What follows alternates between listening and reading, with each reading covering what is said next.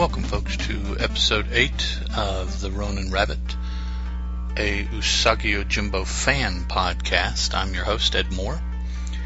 This is a spoiler podcast. I'll be talking about the stories that I discuss in some depth and some detail. So, heads up to everyone tuning in for the first time, and those of you that have been walking this journey with me as I discuss Usagi's journey. You already are aware of how in-depth I may or may not get. Nothing really by way of any corrections or feedback or anything like that this episode. So, heading right into it, we're going to be talking about the story The Blind Sword Pig. First appeared in Critters Volume 1, Issue 7, January 1987 issue, put out by Fantagraphics. Mainly two characters in this story, Miyamoto Usagi, our protagonist, and Zato Ino, who will turn out to be our antagonist, but not initially. The story opens with a character unknown at this time, but we quickly find out that he is Ino, walking into a village, tapping as he goes along. The initial panels is in black, so we can't really tell anything about him other than he's using perhaps a cane. But then in the next panel we see that his eyes are closed. He's sniffing, smelling to find his way through. He's gathering what information he can from the odors of the village, and then one of the villagers refers to him as Blind Ino, so we then find out that he's not walking with a cane per se, but uses the cane because he's blind. So he undoubtedly will be the blind sword pig of the story's title. As he enters the village and the villagers recognize him, they start becoming aggressive towards him. He's an outlaw. He's a wanted outlaw at that. And they recognize him. Scene cuts to another black scale or almost shadow drawing of Usagi approaching a village, and there are some similarities with the village, leading you to believe it's the same village. Some differences, some things are missing. And as Usagi walks into the village, he sees the villagers running around, dragging injured under collapsed structures, like some sort of catastrophe has struck the village. He finally manages to stop one of the villagers and asks what's going on. Was it an invading army, or an earthquake, or brigands? And each time the answer is no. Finally, the villager he's speaking to indicates it was Ino, the outlaw, and Usagi is taken back that he named one person, so one person did this destruction, and the villager describes him in such a manner that, of course, this is the type of beast that would destroy a whole village. We know from seeing Ino that he's not quite as the villager made him out to be, but he has caused quite a bit of destruction and has terrified these villagers quite a bit. So he did manage to do that regardless of his physical stature. Usagi decides that he needs to try to bring Ino in for his crimes against this village. He knows nothing else of the man, but realizes that Ino's probably had too big a jump on him. He goes out searching anyways, and he doesn't go out searching. He continues his journey, rather. And as he's walking, he walks up to a pit in the road, in the path. Can't really tell if it was natural or man-made, but either way, Ino has found his way into it. He asks for help. Usagi helps extract him from the hole and realizes that he's blind, offers his name as Miyamoto Usagi, and the pig indicates that he is a Zato, a blind masseuse, I guess, a masseuse. Zato being our the word offered to us in this story by Mr. Sakai for our growing list of vocabulary words. And Ino says that he's not bound anywhere in particular, as per Usagi's question, asks where he was going. And Ino just says, well, he's a masseuse, and he goes where his profession will lead him. Usagi indicates, well, if we're traveling in the same direction, we can travel together, keep each other company. So they do, and they're talking, telling each other about themselves, and Ino tells Usagi that, he uses his nose to see with. Basically, he can determine small things from the sense of smell that he has honed, and he uses this as an example. This ginkgo leaf that has fallen, and he points over his shoulder, and Usagi says, wow, that's really cool, except there's 2 leaves. And Ino says, well, sometimes my own smell bothers me. I haven't bathed in a little while. A little bit of joke there. So they continue to talk, decide to stop for the evening. They go looking for food. Usagi goes down to the body of water that's nearby. I'm guessing that it's probably a river. And he has grabbed a fish, and as he's leaving the stream, he steps on a rock, but the rock turns out to be a turtle. So when it is startled and moves, it throws Usagi off balance, causing him to fall back into the river and lose the fish that he had captured. But he gathers up the turtle and takes it back to where they're camping, shows Zato, that he caught something for dinner, and not Zato, excuse me, Ino. And Ino tells him, job well done. We can add it to what I have caught, and Ino caught several fish and several locusts. So their meal for the evening is fish and locusts. Usagi deciding to spare the turtle because there's already enough food. Never capture more food than you'll be able to eat. And after dinner, Ino is talking to Usagi, and we find out, I believe for the first time, that his current journey is leading him northward towards the village where he was born. I believe that's the first time that it's come up that that's where he's heading. Ino indicates that it's been so long since he's been to his village that there probably is no reason for him to go. And in the midst of his comments, he kind of starts and hesitates. He senses something, starts to unsheath the sword that is hidden in his cane, but decides not to, and tells Usagi when asked, "Oh, it's nothing, just my own smell bothering me again. I really need to bathe." So again, that in-joke comes up. In the morning, Usagi awakens and sees that Ino is gone. Figures that, well, he decided just to get a jump start on continuing his journey and didn't want to wake Usagi. So Usagi strikes his portion of camp and heads off, and sees up ahead of him a figure being attacked by a group of other samurai.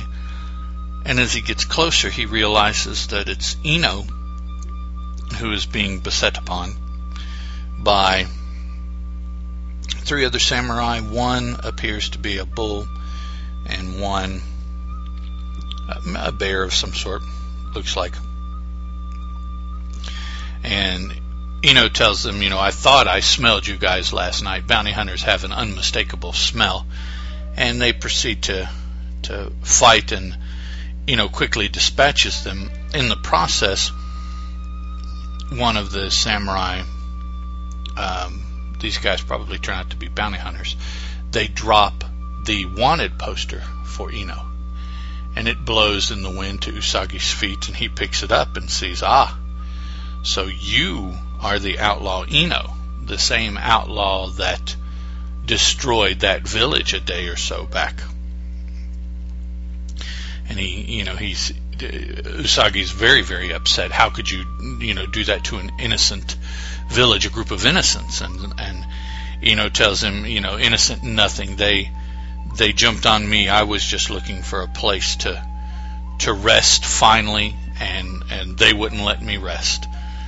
Usagi tells him, well, Zato Ino, you must be brought to justice. What you have done is wrong. I understand your reasons, perhaps, but what you've done is wrong. And Ino says, no, you won't take me in. You're being self-righteous, Mr. Samurai, and I hate you for that. And what I hate, I kill. So they quarrel back and forth a bit, talking about how, Usagi thought that Ino was a friend, and Ino said, friends are just burdens. And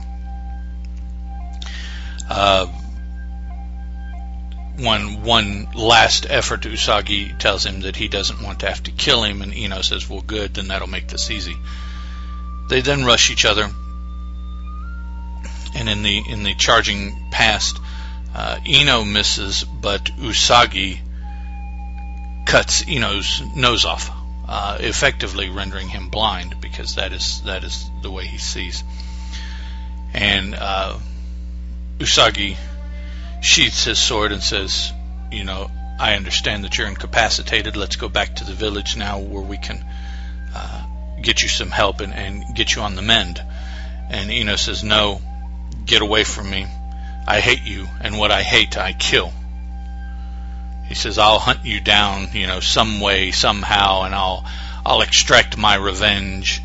A very typical trope for this kind of engagement. When one is left alive, he swears vengeance on the other. The final page is a scene 2 months later. We see Ino, none the worse for wear. He is talking to a wood carver who's carving something on his bench. And Ino picks it up and ties it to his head, and we see that he has had the wood carver fashion a wooden nose that he has tied to his head in place of the one that Usagi cut off. And he sniffs a little bit and then tries his sword hand on one of the tokagi that the woodcutter keeps as a pet, and Ino says, cool, this will work. This is excellent. I can see now. But why is everything pine scented? Some items that I noted in the story. There was a reference to the other long-standing comic book that Mr. Sakai works on, Gru, when Usagi is leaving the village after having talked to the villagers. He mumbles to himself that this type of behavior reminds him of another mindless barbarian he's heard about. And Gru is a barbarian. I believe that Zato Ino is patterned after the Japanese movie and television character of Zatoichi, who is also a blind masseuse, who in the middle to late 60s through the late 70s was very, very popular in Japan. He made a series of movies, and my research is lacking. I forgot to write the actor's name down, but he made a series of movies based on this character, Zatoichi. 25 or 26 movies, I believe, and it also spawned a television series of roughly 100 or so episodes that ran for about 4 years on Japanese television also. The character was created in novels by Ken Shinomozawa, and he was played by Shintaro Katsu, both the films and the television series. Now, recently, within the last 4 or 5 years, there's been a new Zato Ichi movie made, but it really doesn't bear a resemblance to its predecessor. It's a remake starring new and different people. 2003 was when it came out, so it came out 8 years ago. Nothing really came of the property after that. It didn't continue on, as far as I can tell, or anything like that. So apparently the modern sensibility perhaps isn't quite as taken by the Zato Ichi character as our generation was earlier, or perhaps our fathers and mothers were taken by the character. And also, I think worth mentioning is, as I noted, is the fact that we find out that Usagi has an immediate goal in his wanderings now, this being the 8th story of his wanderings, and that is that he is going home to his village. So I'm assuming we can look forward to that coming up rather soon. The next story is indeed entitled Homecoming. I'll be talking about part 1. It's a 2-part story. Part 1 appeared in Volume 1, Issue 10 of Critters, again by Fantagraphics, 1987. Yeah. So that's what we have on tap for next episode. If you do want to get in touch with me, you can do so at usagipodcast@gmail.com. The website for the show is thereaderfeed.com. I do post the show's a notice of the show when it's on the Readerfeed website on the Usagi fan page on Facebook. So that is having another place. I post it on my feed, but also on my front page, but I also post it there. And also, anybody that does download this from iTunes, please keep in mind that a iTunes review is very beneficial to those looking for and having not found the show yet. It helps people find it. So I definitely would appreciate that in the future if you guys that listen would take a couple minutes. Do want to thank everybody who this is the first show. Thank you for giving it a try. Hopefully I wasn't too boring. Hopefully it is a subject that you are moderately interested in and will be following. Those of you that have been listening, thank you. I hope that I haven't turned you guys off yet. Not that I'm trying to, mind you, but certainly sure that I have mannerisms that will turn some people off, just as I have been turned off with podcasts that I listen to. So thank you very much for listening. Do want to thank Mr. Steve Hubble. His information continues to be invaluable on Usagi and the Usagi universe. Thank Mr. Derek Coward, the technical hands behind the show and the posting of episodes and everything like that. He is the proprietor of the Deliberate Noise / Comic Book Noise Network, which hosts the Reader Feed. I appreciate his help behind the scenes. That should do it for this episode. Thanks a lot, and you guys keep your ears perked up and keep wandering around until you find home as well. We'll talk to you again next time. This is a Teal production.